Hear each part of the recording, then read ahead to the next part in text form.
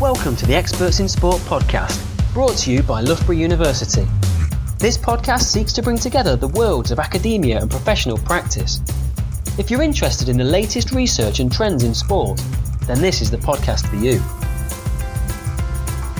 Today, I'm with Professor Barry Houlihan, Professor James Skinner, and Dr. Daniel Reid, and we're here to talk about doping in sport. Firstly, we discuss what doping is and the reasons athletes dope.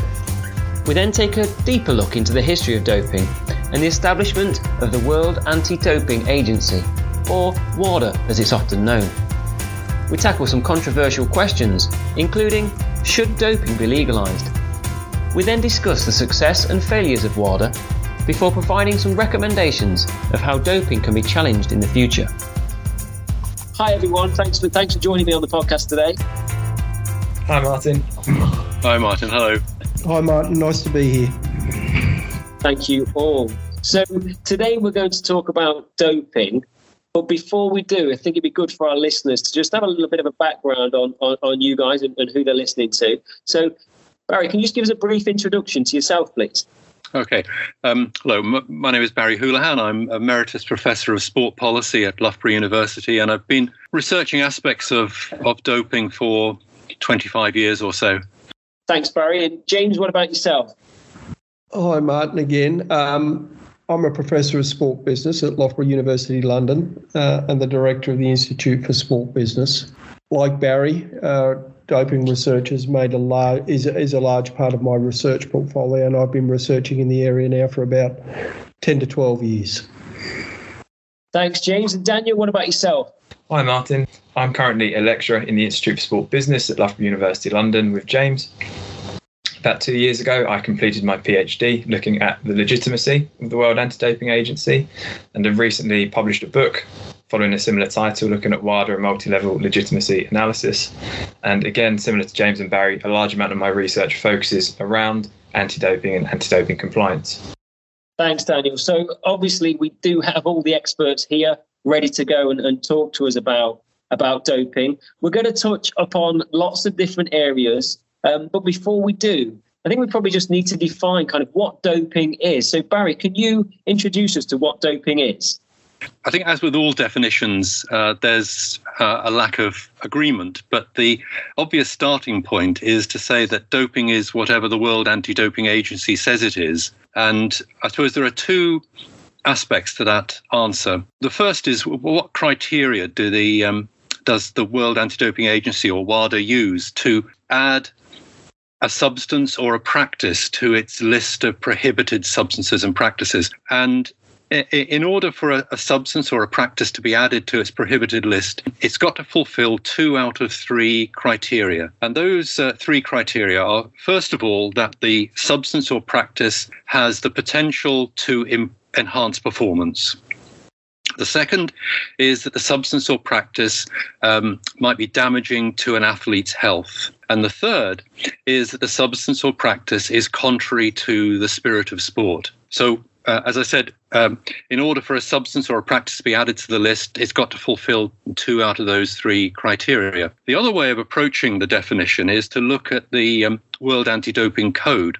And in the code, it lists 12 categories or types of violation of the code. Now, the first one is the presence of a substance in an athlete's urine or blood sample. But there are 11 other categories as well.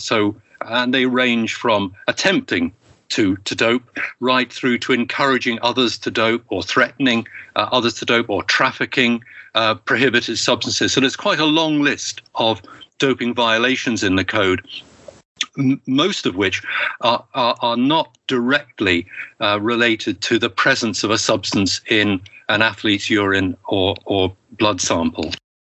So perhaps, Martin, if I could add to the debate around, I guess, the definition of doping, and the 3-part definition that Barry alluded to often comes under criticism because of his ambiguous nature. We talk about damaging the health of athletes, but we do know, for example, that many sports themselves are very damaging to the health of athletes. For example, collision sports, the number of injuries that athletes will pick up over the duration of a career is very damaging to itself. So, that is often held up as an example of there are other things in the professional sport, high performance environment that are damaging to the health of athletes, yet we tend to focus on anti-doping particularly. This idea of a level playing field, again, is ambiguous because while a performance-enhancing substance may give you a competitive advantage, access to resources, facilities, coaching, financial support certainly add to the prospects of an athlete being successful on the world stage, just as technological advancements do. For example, we see that in cycling.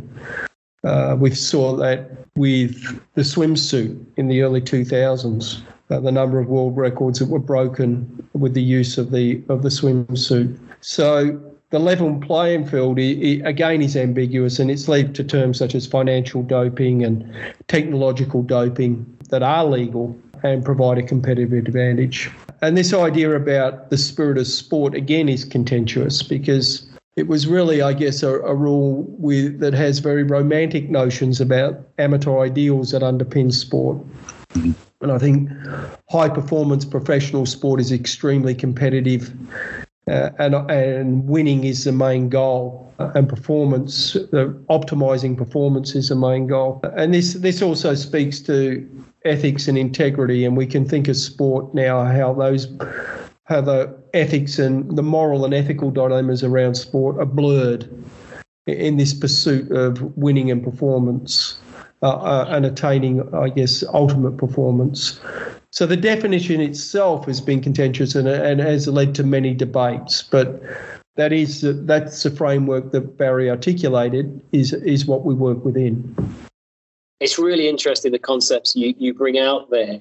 You talk about the technological side, and obviously at the moment with running, the running shoes and the carbon plates in shoes. Just as a plug, we do have another podcast that will be out soon on that one. So we can go into that one in more detail with the Sports Tech Institute here at Loughborough.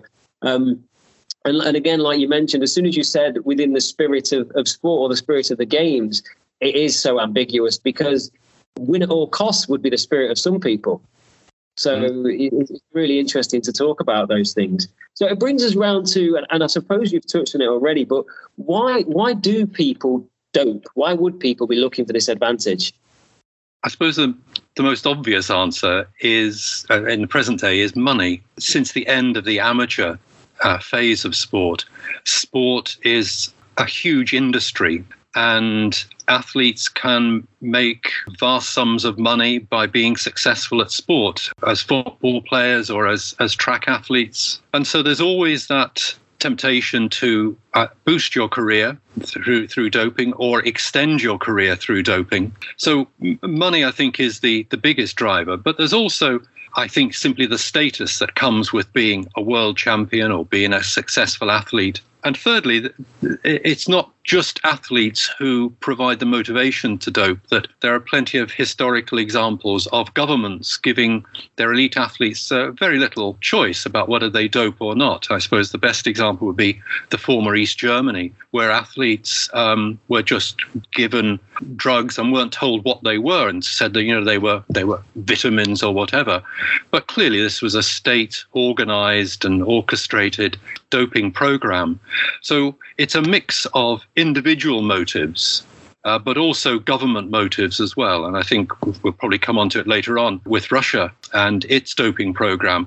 That relationship between the state and the freedom of the individual athlete to choose what they take and don't take, I think is still a very current issue. It's really interesting points, Barry. And Daniel, you've got something to add to that? I agree totally with Barry about the overriding factor being performance related. There's also some really interesting research around time points and flashpoints within an athlete career as well that might not necessarily be directly related to performance but are still relevant. So, for example, following injury, as Barry kind of alluded to in terms of prolonging career, often during a serious injury, that can be a time point in which an athlete considers doping. Likewise, in transitional periods. So particularly moving from youth or elite academy environments into professional sport can be another temptation point, given that there's the physical demands that come along with professional adult sport, transitioning from junior or youth sport, however you want to term it. So there is certain time points within this athlete career that doping becomes more of an incentive, in addition to just the performance benefits, but the wider social context that exists around an athlete's career and prolonging that, and also ensuring that they go on to have a successful career in the first place. Mm. That's really interesting, Daniel, as well, and probably gives some understanding to people of why an athlete would think about these things. And prolonging the career is a really interesting point, and especially during that period of injury where they have a lot of time to reflect and want to be the person they used to be. It's a really interesting point. James, did you have something to add there? I was just going to echo the sentiments of, for example, if a coach is committed to winning, it's more likely that his athletes or her athletes might be more susceptible to engaging in doping behaviours to get over injuries or to increase performance. So the world that elite athletes are socialised into, and the set of values, norms and behaviours that they're socialised into as a consequence of that, can certainly influence an athlete to dope as well. Yeah, and I think we've heard many stories around that, especially the culture, I suppose, of cycling, which we might touch upon later on. So we've defined as best we can what doping is, and I think we've grasped an understanding of why people dope. So could we touch upon, how we've tried to stop doping? Okay, the World Anti-Doping Agency, which has existed now for about 20 years, prior to it, you had an immensely complicated and largely ineffective system for dealing with doping in sport, because every sport would have its own set of anti-doping regulations. And on top of that, many countries had a set of laws or regulations regarding doping in sport. And the problem was that from about the 1960s onwards, as sport became more and more international, with a huge growth in the number of international competitions, athletes were global citizens. They traveled around the world to participate in track and field events or cycling events or football events, whatever they might be. And so you had situations where you might have a road cyclist who was based in Australia but was competing mainly in Europe, might be in at times a Tour de France, which might move from Belgium through into France, crossing national boundaries. Which set of regulations governed their behavior in relation to doping? And there were a number of examples where athletes avoided a penalty for doping simply because the rules either were in conflict with each other, that is, the rules of the country that they were registered in were different to the rules of the country that they were competing in, or simply the rules were badly written, that they were not updated, they had too many loopholes, and if you had a fairly rich athlete who could afford to employ a skilled lawyer, it was quite easy to avoid a penalty. So that complexity was becoming more and more prominent throughout the 1980s and 1990s. But there were a series of major scandals that turned this sort of, I suppose, largely private issue for sports authorities into a public issue of concern to governments and to the wider public opinion. And I suppose the first one of those would be the Ben Johnson case, where in the Seoul Olympics in 1988, he won the 100 meters, the men's blue ribbon event. He also broke the world record. And then within 2 days, it was identified that he'd tested positive for steroids. And that was a national scandal in Canada, but also a world event in terms of being on the front page of newspapers around the world. And that prompted some action by the Canadian government in particular, but raised the profile of the issue. But it wasn't until 10 years later that at the Tour de France, there was again another major scandal where one of the most prominent teams at the Tour de France were found to have extensive drugs in their sort of entourage, in the vehicles that were following them. And this prompted the French government to intervene. Rather than leaving it to the sports authorities to deal with, the French government's view was this is a national scandal. The Tour de France is their most prestigious event of national significance, national cultural significance. The intervention of the French government frightened the sports authorities because they felt that they were losing control over the issue of doping. And the IOC, which until then had seen itself as being the leading organization in responding to doping, called a major conference and proposed that it would establish an anti-doping organization, a commission maybe, under its authority that would establish global protocols for dealing with doping. Unfortunately for the IOC, it came at a time when the IOC was mired in a number of scandals around voting for the selection of host cities. So there were a combination of governments which objected to the IOC having control over the issue. Mainly the American government, which it's a rare intervention for the American government to get involved in sport, but also the European Union and major European countries. So that was the genesis of WADA. These governments said, we don't want this organization to be under the authority of the IOC. We want it to be as independent as it can be. And so WADA was established. In many ways, it's a unique organization because most international organizations are either governmental, that is, their basis of membership is the affiliation by governments, or they're private. Like around the banking industry, there are a number of international protocols that are privately established by banks to help them do their business. But WADA is a hybrid organization that half of its membership of its foundation board and executive board come from governments, and the other half come from sport organizations, largely the IOC. And half its money comes from governments and half comes from sport organizations. So it's a peculiar organization. And as I said earlier on, the ambition was to make it as independent as possible. And we might come back to this later on about the degree to which it is independent. But the objective and the mission set for WADA was to establish a global set of regulations for dealing with doping. That is, there would no longer be different regulations for football, for cycling, for rugby, for whatever. And countries would not have different sets of regulations. There would be one set of regulations which would cover sport organizations and governments. And that, to a large extent, was achieved fairly rapidly. By, I think, 2003, there was the first version of the World Anti-Doping Code. And to date, there's hardly an international sport organization which has not signed up to the code. The number of countries that have signed up to the code is larger than the number of members of the United Nations. So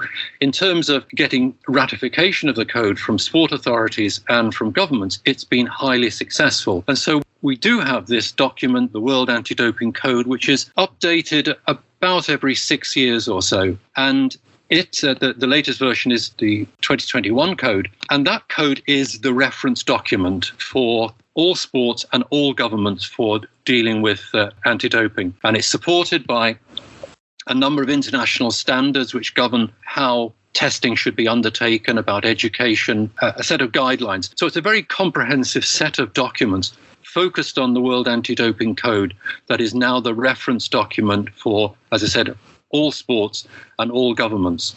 The other document which is important is the prohibited list. So it's the list of prohibited substances and practices, which sits in parallel with the code and is updated every year. And so those two documents are the documents that now govern anti-doping around the world. So just to add to Barry's comprehensive overview of the evolution of WADA and the code, perhaps with a particular focus on WADA's legitimacy, which is important here. And I think the first point Barry makes about government and sport bodies coming together to oversee anti-doping is a really important one, because that was seen as giving WADA greater legitimacy in the anti-doping space, and it was seen as a way of bringing, I guess, capital and influence together. So financial resources, but influence and reach to oversee anti-doping in sport. So that partnership gave WADA greater legitimacy. The code itself, as Barry has said, has evolved significantly over time, and its focus, the content within the code, has changed as well. You know, starting initially as a mechanism for policy harmonisation with a focus on testing, evolving, you know, more into additional roles that sporting organisations and anti-doping organisations have had to take on. For example, moving into the more investigative domain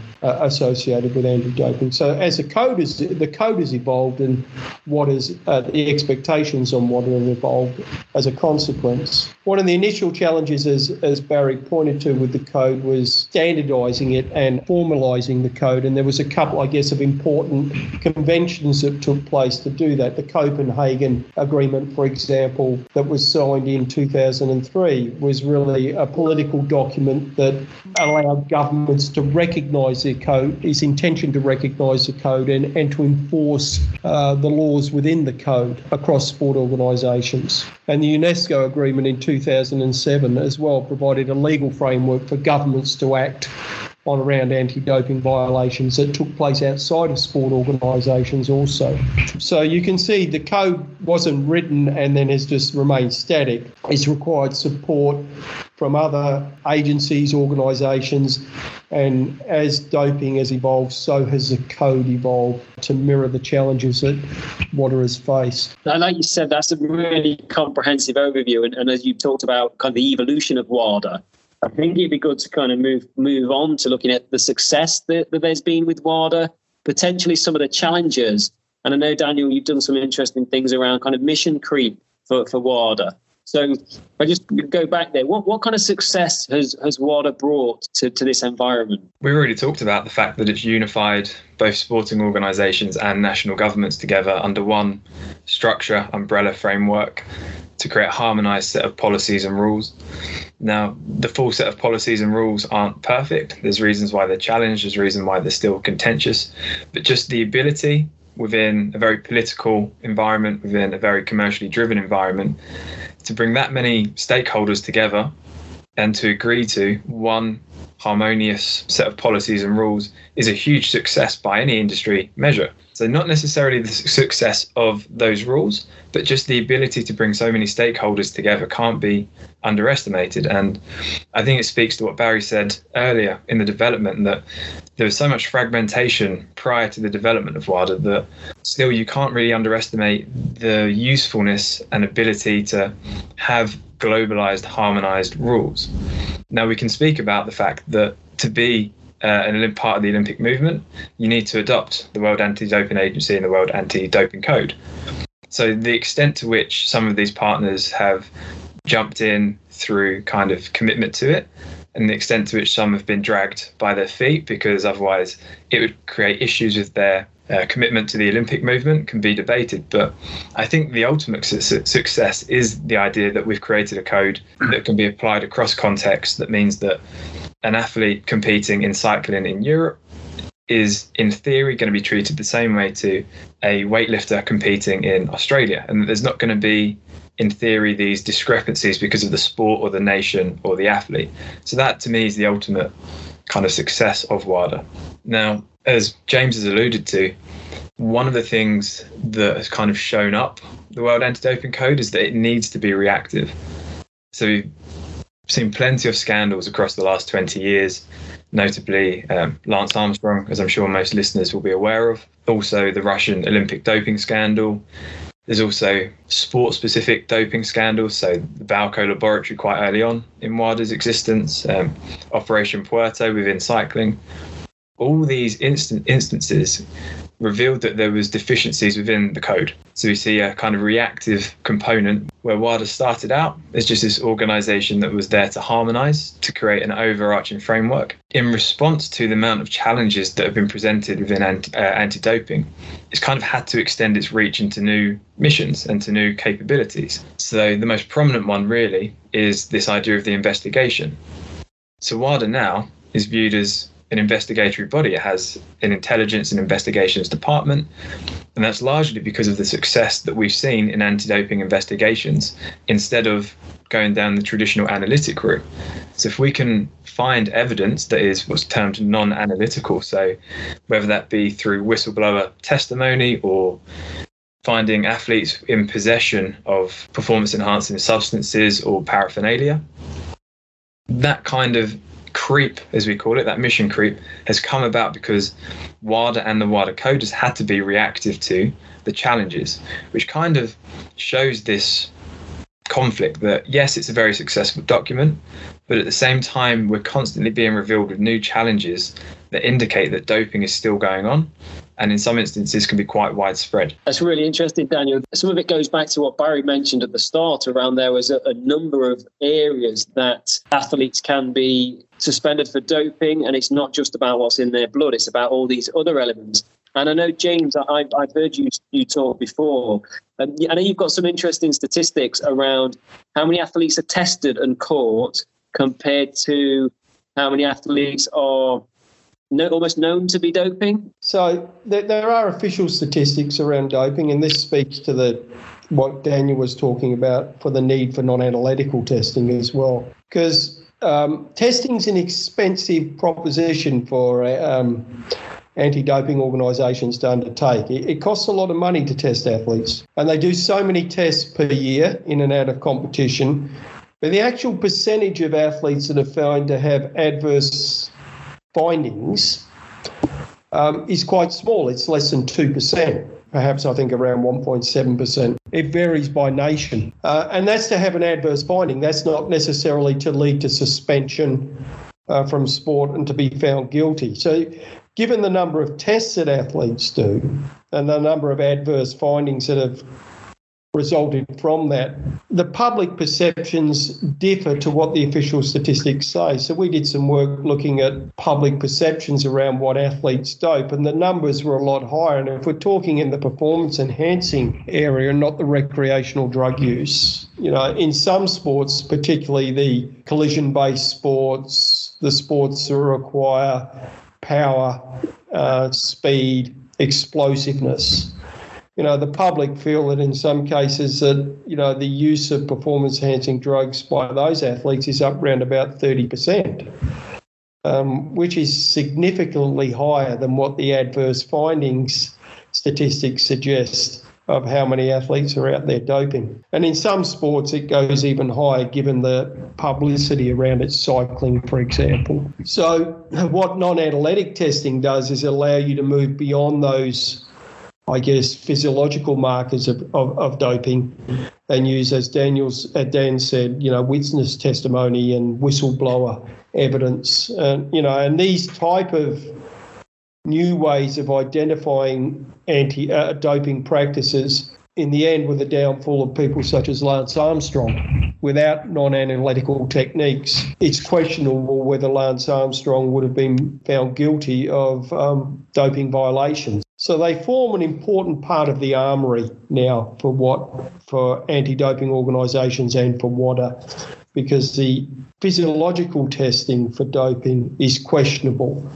because it seems that in some ways that the dopers are in front of the testers and they're always one step in front, and adverse findings are difficult. To catch someone purely on physical markers is proving to be very difficult. Yeah, it's just a small point on what James is saying, and there can actually be quite a nice synergy between the non-analytical and the analytical component. So if there is, for example, whistleblower information or informant information that suspicion that someone might be doping, then what that actually enables is more targeted testing. So organisations with greater resources, if they have a tip-off of when someone might be using a prohibited substance, can then go and actively target that individual, test them frequently to try and detect whether that's happening. So it really, without the non-analytical component, testing can be quite broad and diffuse, and non-analytical side of things in of itself is very useful and can also inform the testing policy, so that, like James said, if you're spending a lot of money on testing, are you doing it in the most efficient manner? Are you doing it in a manner that is most likely to detect those who are doping? And I think this is important too, Martin, because the research we did looking at public perceptions, and I should stress it was an Australian research study where we did telephone interviews with over 2,500 members of the public. They're against doping. The overwhelming number of the public felt that doping shouldn't exist in sport. So these new tools that WADA are using to find dopers aligns with, community expectations that doping should not occur. most people are against doping in sport. So I think this is why we're also getting a mixture of approaches to identifying dopers, is because the expectations of the community is that they want a level playing field, and WADA should do their best, and government should do their best to create that. Do the general public sometimes become confused with doping? I think one of the things that came out a lot around cycling is the exemptions, the therapeutic exemptions. Could you guys potentially touch upon what a therapeutic exemption is, and how and if whether these people have ever bent the rules on this? I know it's probably a controversial question. It is controversial, certainly. The regulations regarding therapeutic use exemptions have become a lot tighter in recent years, but basically an athlete can apply for a therapeutic use exemption and it will be granted under certain conditions. And what a therapeutic use exemption means is that an athlete can use a prohibited substance and not be penalised for it.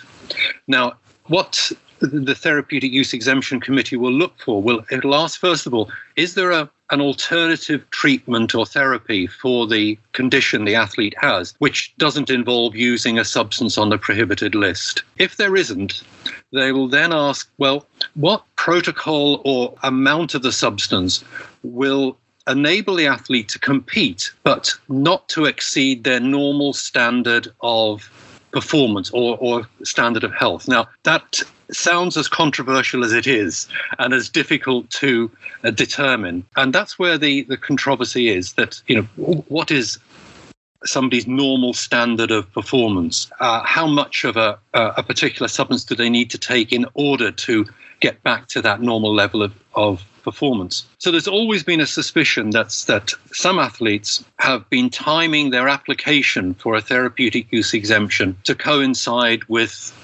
competition. And there have been controversies around the application for therapeutic use exemptions by cyclists coming up to the Olympics in particular in recent years, and British cyclists as well. There have been some statistical analyses of the performance of athletes who've been granted a therapeutic use exemption and comparing it with those who have not applied for or not been granted a therapeutic use exemption, and seeing whether the suspicion was that those who had a therapeutic use exemption would be more likely to obtain a medal or do well in a competition. And the evidence suggests that there's not an obvious advantage in getting a therapeutic use exemption, that the number of medal winners is roughly in proportion of a proportion that you would expect. However, it still remains controversial in the mind of the public, and particularly around the use of asthma preparations in endurance sports, where there's a feeling that it helps with lung capacity and with breathing. So it's controversial, even though the statistical evidence is not clear cut in terms of whether it gives these athletes an unfair advantage or not. But as I said, the regulations have tightened up considerably, but it is still a controversial area. You can perhaps help me now, Barry, on a controversial piece. 20 plus years ago in my football academy, there was myself and the other centre midfield player. It was the beep test. And everyone was on betting who's going to win between me and this other person. And before we started, he had a few goes on his asthma inhaler. And I was like, hold on, that's not fair. How can he have that and I can't? We did the beep test. We both collapsed at the side on exactly the same point. So we drew. But I'm hoping now that you'll give me credit to say at least I had a moral victory there, because I had no exemption. And maybe the moral victory is yours, Martin. Now, Martin, if he didn't have an exemption for that, he should get a suspension. Yeah. It's the way it's going to work. Later and see if we can get that, his result null and void. But suspensions are rare, I think, with the use of TUEs. That they're not commonplace, and athletes often create the case after the fact. I think the most recent suspension is probably Sharapova's suspension I can think of for the use of Meldomian, was it? Yeah. I think she got 2 years reduced to 15 months, something like that. But it's not common practice that athletes do get suspensions for TUE use. So even though we've probably muddied the water even more with the TUE side of things, we have at least explained what it is and where it may or may not be utilised. I think it's always going to be controversial how it's used. Yeah, I mean, the argument in favour of TUEs is that, particularly with regard to the Olympics, there are some sports where you get maybe only one or maybe two opportunities to perform in this most spectacular arena that is the Olympic Games. And that if somebody strains a muscle or has an infection, that could rule them out of that opportunity when they've been preparing for it for maybe the previous 3.5 years or so. We should cut them some slack and give them the opportunity to compete. So the motive is I think a laudable motive. It's the operation which causes people problems. So I think the IOC is keen to defend it, as indeed are many other sports are keen to defend it, even though or despite the controversy that it tends to generate. I think it comes back as well, Barry, to what you said earlier about how a TUE is granted and that return to normal performance. Yeah. And is it, for example, an athlete taking painkillers because they've got sore legs, although it's not a prohibited substance, if they take painkillers to numb some of the pain, perhaps even during competition, at what point does that then become something that is non-normal? So it's and like many of the anti-doping issues we deal with, it's such a grey area, because where do you ethically, scientifically draw the lines in a lot of the language that is used in our legal and political frameworks? I'm using this as a therapy session now, guys, because you mentioned painkillers, and I ran this week for you as well here, James. I ran the Sydney Marathon many moons ago, probably 10 years ago, and a friend of mine beat me in the marathon, and we were talking about pain and where it starts to hurt in a marathon, and he said, "Oh, well, I just had a few painkillers about 5 miles before that." And again, I think he should be banned. So again, I think his result's banned and I win again. But just moving on slightly from this, and I suppose Martin, you're noble but naive. Yeah, that's potentially true as well. But morally, I'm correct. I'm in the right place. So that's the positive take from this. But moving the kind of therapeutic exemption piece forward, and a question that many people would have down the pub, and I know it's controversial, but if we can't catch people doping, and we know some people are doing it anyway, there is the question that comes out a lot of times: should doping just be legalised? It's an interesting point, and a debate that's been picked up by a number of scholars as well. Will it actually create a level playing field? Is contestable. How do we legalise it? What's the policy framework for it? How many performance-enhancing drugs can you take? How much should I take compared to, say, what you should take, Martin, given our biophysical differences? So can you standardise the amount of performance-enhancing drugs that you should be allowed to take to increase a similar amount of performance? I'm not sure if that's possible. So there's those debates around that. And also the developed countries have probably got access to better performance-enhancing drugs, should we say, whereas the developing world's probably got cruder drugs that are probably going to have bigger impacts on athletes' health and long-term implications for their health. And who monitors it? Who oversees it? Who's responsible for that? So there's all those questions. For me, the bigger question is a moral question around anti-doping. So if we legalise it, and if I use my daughter as an example, who was a good sprinter, a very good sprinter, had a lot of potential, unfortunately wasn't really interested in it, but that's another debate, and you can imagine how frustrating that must be with someone with my background, but she wasn't of interest to her, but she was a very good sprinter.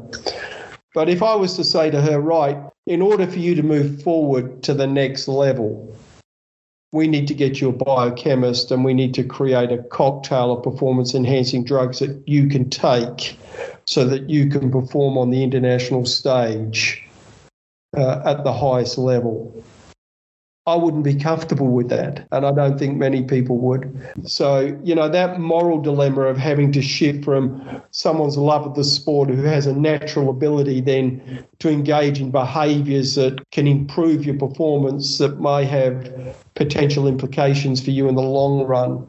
Should we be really letting athletes do that? If we start to legalise it, then we're going to get youth athletes at the ages of 14, 15, 16 and so on, thinking about engaging these behaviours in order to enhance their career and perform on the international stage. So I think there's a moral dilemma around legalising it, as well as the other challenges that I raised. Let me say, first of all, I agree with James, even though I want to put the case for legalising doping.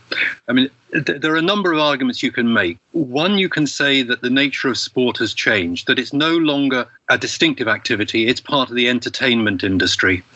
And we don't regulate drug use in rock music, jazz, theatre. We see it as entertainment, and that for most people, sport is entertainment. It's passively absorbed. It's not active participation. A second argument is that doping is cheap science. And this goes back to a comment that James made earlier on about other forms of doping, technological, financial doping. And I've heard the argument made to me in the past by coaches from a poorer country who said that for us, doping could be seen as cheap science. We don't have access to computer analysis of our gymnasts. We don't have access to £10,000 bikes for the velodrome. For many people are seen as a way in which richer countries maintain their dominance in the Olympic medals table. So poorer countries are excluded from the science they can access, that's cheap science, in order to maintain the dominance of rich countries who've got access to this expensive science.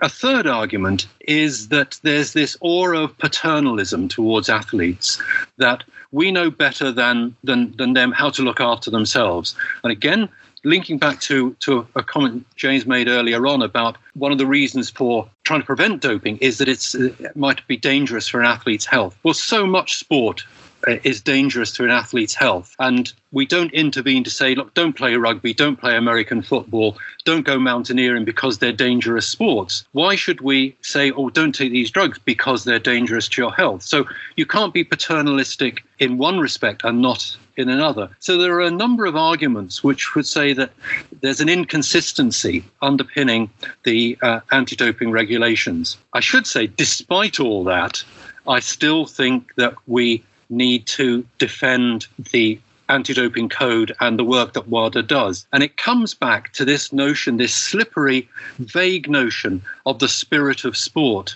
that sport is not just entertainment. There is something distinctive about it. It does have a set of qualities and a sort of moral underpinning that makes it different from simple entertainment. And it is the sort of examples that James gave about, would you want to encourage members of your family to take these risks? But would we want to consume sport as spectators if we knew that it was routinely underpinned by doping? I think one just marginal comment to this is that although many families would withdraw their children or discourage their children from participating in sport if it involved taking drugs, there are plenty of examples of parents doing the exact opposite. I remember reading a paper some years ago about the number of parents who came to, this is in the United States, to doctors asking for their children to be, their usually male children, to be given human growth hormone because they were going to be 6'2", but if they were going to continue to be good at basketball, they needed to be 6'6" or 6'8". And there are a number of examples of parents who are quite willing to take that risks on behalf of their children, or get their children to take those risks. It's a highly controversial area, but I think when it comes down to what sport is, we do have to come back to this awkward notion of the spirit of sport, that sport is something special and we need to defend it. And that's what the code is trying to do and what WADA is trying to do. Barry, I think that's an outstanding articulation of some of the controversial pros of legalising doping, underpinned very nicely with the spirit of sport and the moral side of things, of why actually I think we're all saying No, but it's some very great points there that people could probably touch upon and talk about. Daniel, do you have something to add there? Just to echo really what James and Barry have said already, that I also kind of disagree with the argument that it should be legalised. And I think very much building on what they've already said, when we look at sports like American football right now in the US that are going through a concussion crisis, and we see adults actively pulling their children out of that sport, for a lot of sports, legalising doping could spell the end of it in terms of a commercial and popular success, because once a sport does become associated with a stigma of doping, so James's example of his daughter, there is a real potential that's not often mentioned in this discussion, that everyone thinks that legalising doping in a sport would be, well, everyone's going to turn up and watch it because we'll see the most fantastic athletes. But for a number of sports, it could actually have the reverse effect, and in the long term see their ultimate demise, because parents don't want their children involved in these sports. And that point often gets lost, but I think it very nicely rounds into what James and Barry have said. From the point of view of those organisations who are making huge sums of money out of sport, what is the unique selling point of sport? And I think there are a number of points here. One is that it's youthful, it's exciting, but it's also seen as relatively clean. Dan's exactly right. You then put at risk this golden industry, which is generating so much money for broadcasting companies and for international sport federations and the IOC. So there are a number of commercial as well as moral arguments for trying to strengthen and support the work of the World Anti-Doping Agency. And this is where the tension lies as well, Martin, I think, because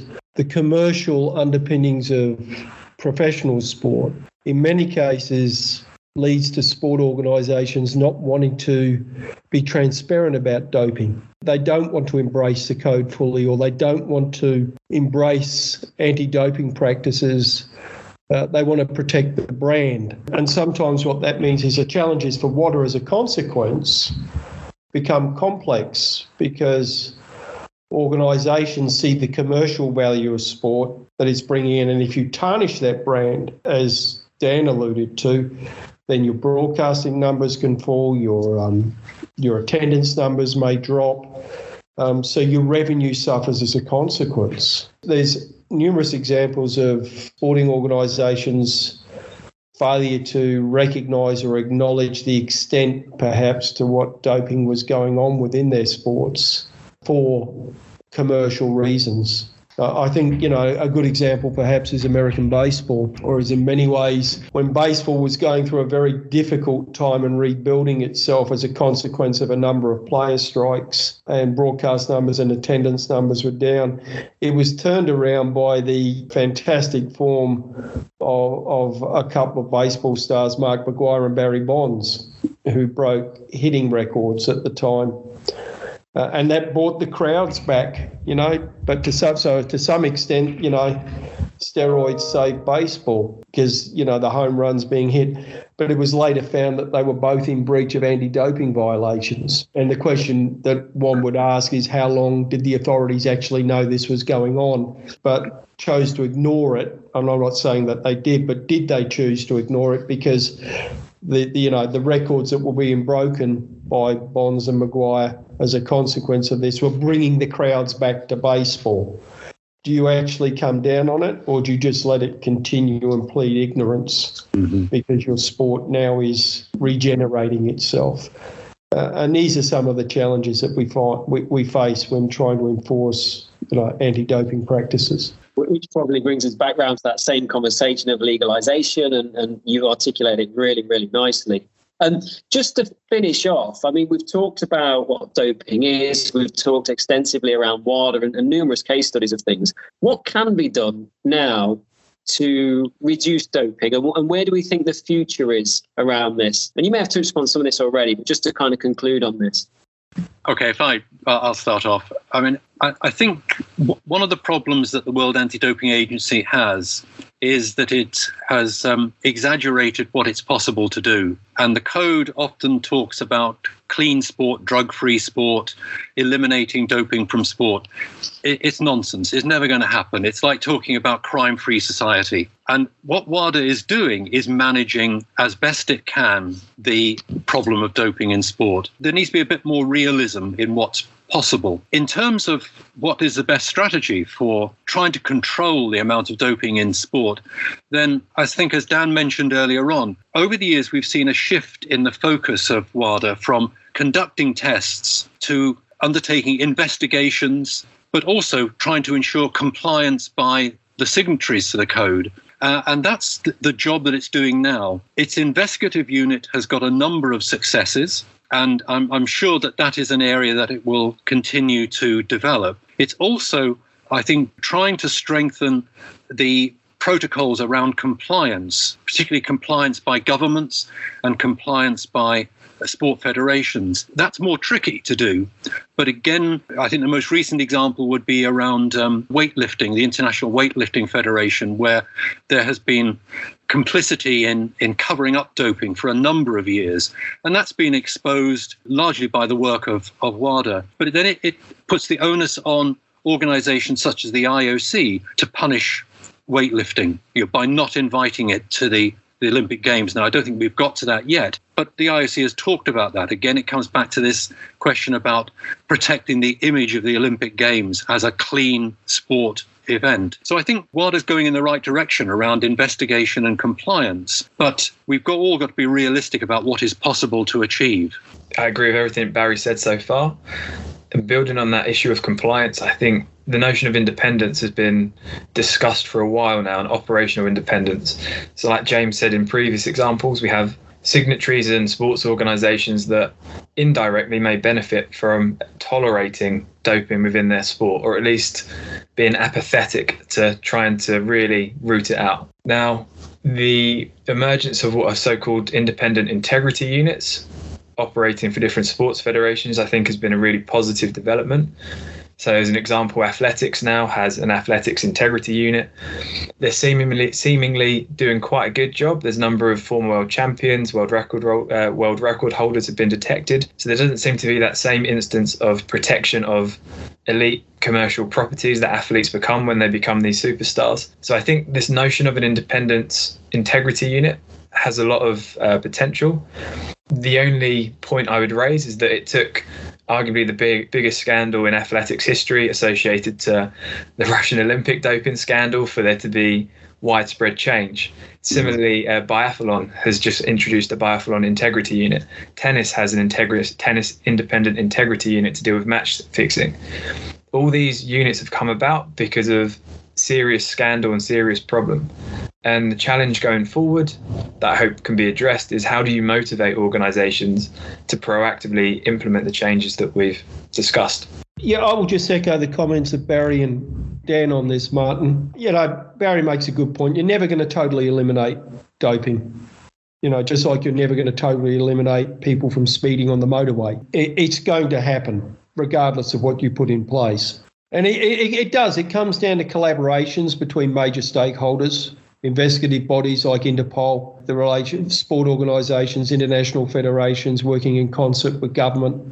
So they need to share information and work as a collective. The development of new policies, whistleblower policies, for example, investigative agencies that Dan referred to with cricket, tennis, athletics. I think the establishment of the International Testing Agency in 2018 by WADA, or that is supervised by WADA, as a consequence of the Russian doping scandal, provides greater transparency, more expertise, provides more independence around testing. So that, these type of practices are going to contribute to, I think, managing and overseeing or reducing the amount of doping that goes on. But you'll never eliminate it, because those that want to dope will dope, and there'll always be those that will look to beat the system. And the challenge for the testers, as I said, is to stay in front of the cheaters, if we want to use that terminology. And that can be difficult because the science behind doping is evolving quickly, just as it is around testing. And you have new forms of doping, genetic modifications now, et cetera. So it's going to be a challenge moving forward, but it does require groups coming together and working as a collective rather than individuals, I think, or individual agencies trying to do their own thing. Barry, James, Dana, thank you very much for your time. You've given us a real kind of comprehensive guide there to doping and the development of WADA. And we've touched upon a variety of kind of controversial subjects, which I think you've really articulated well with some of them key points that you've added there. So I really appreciate your time.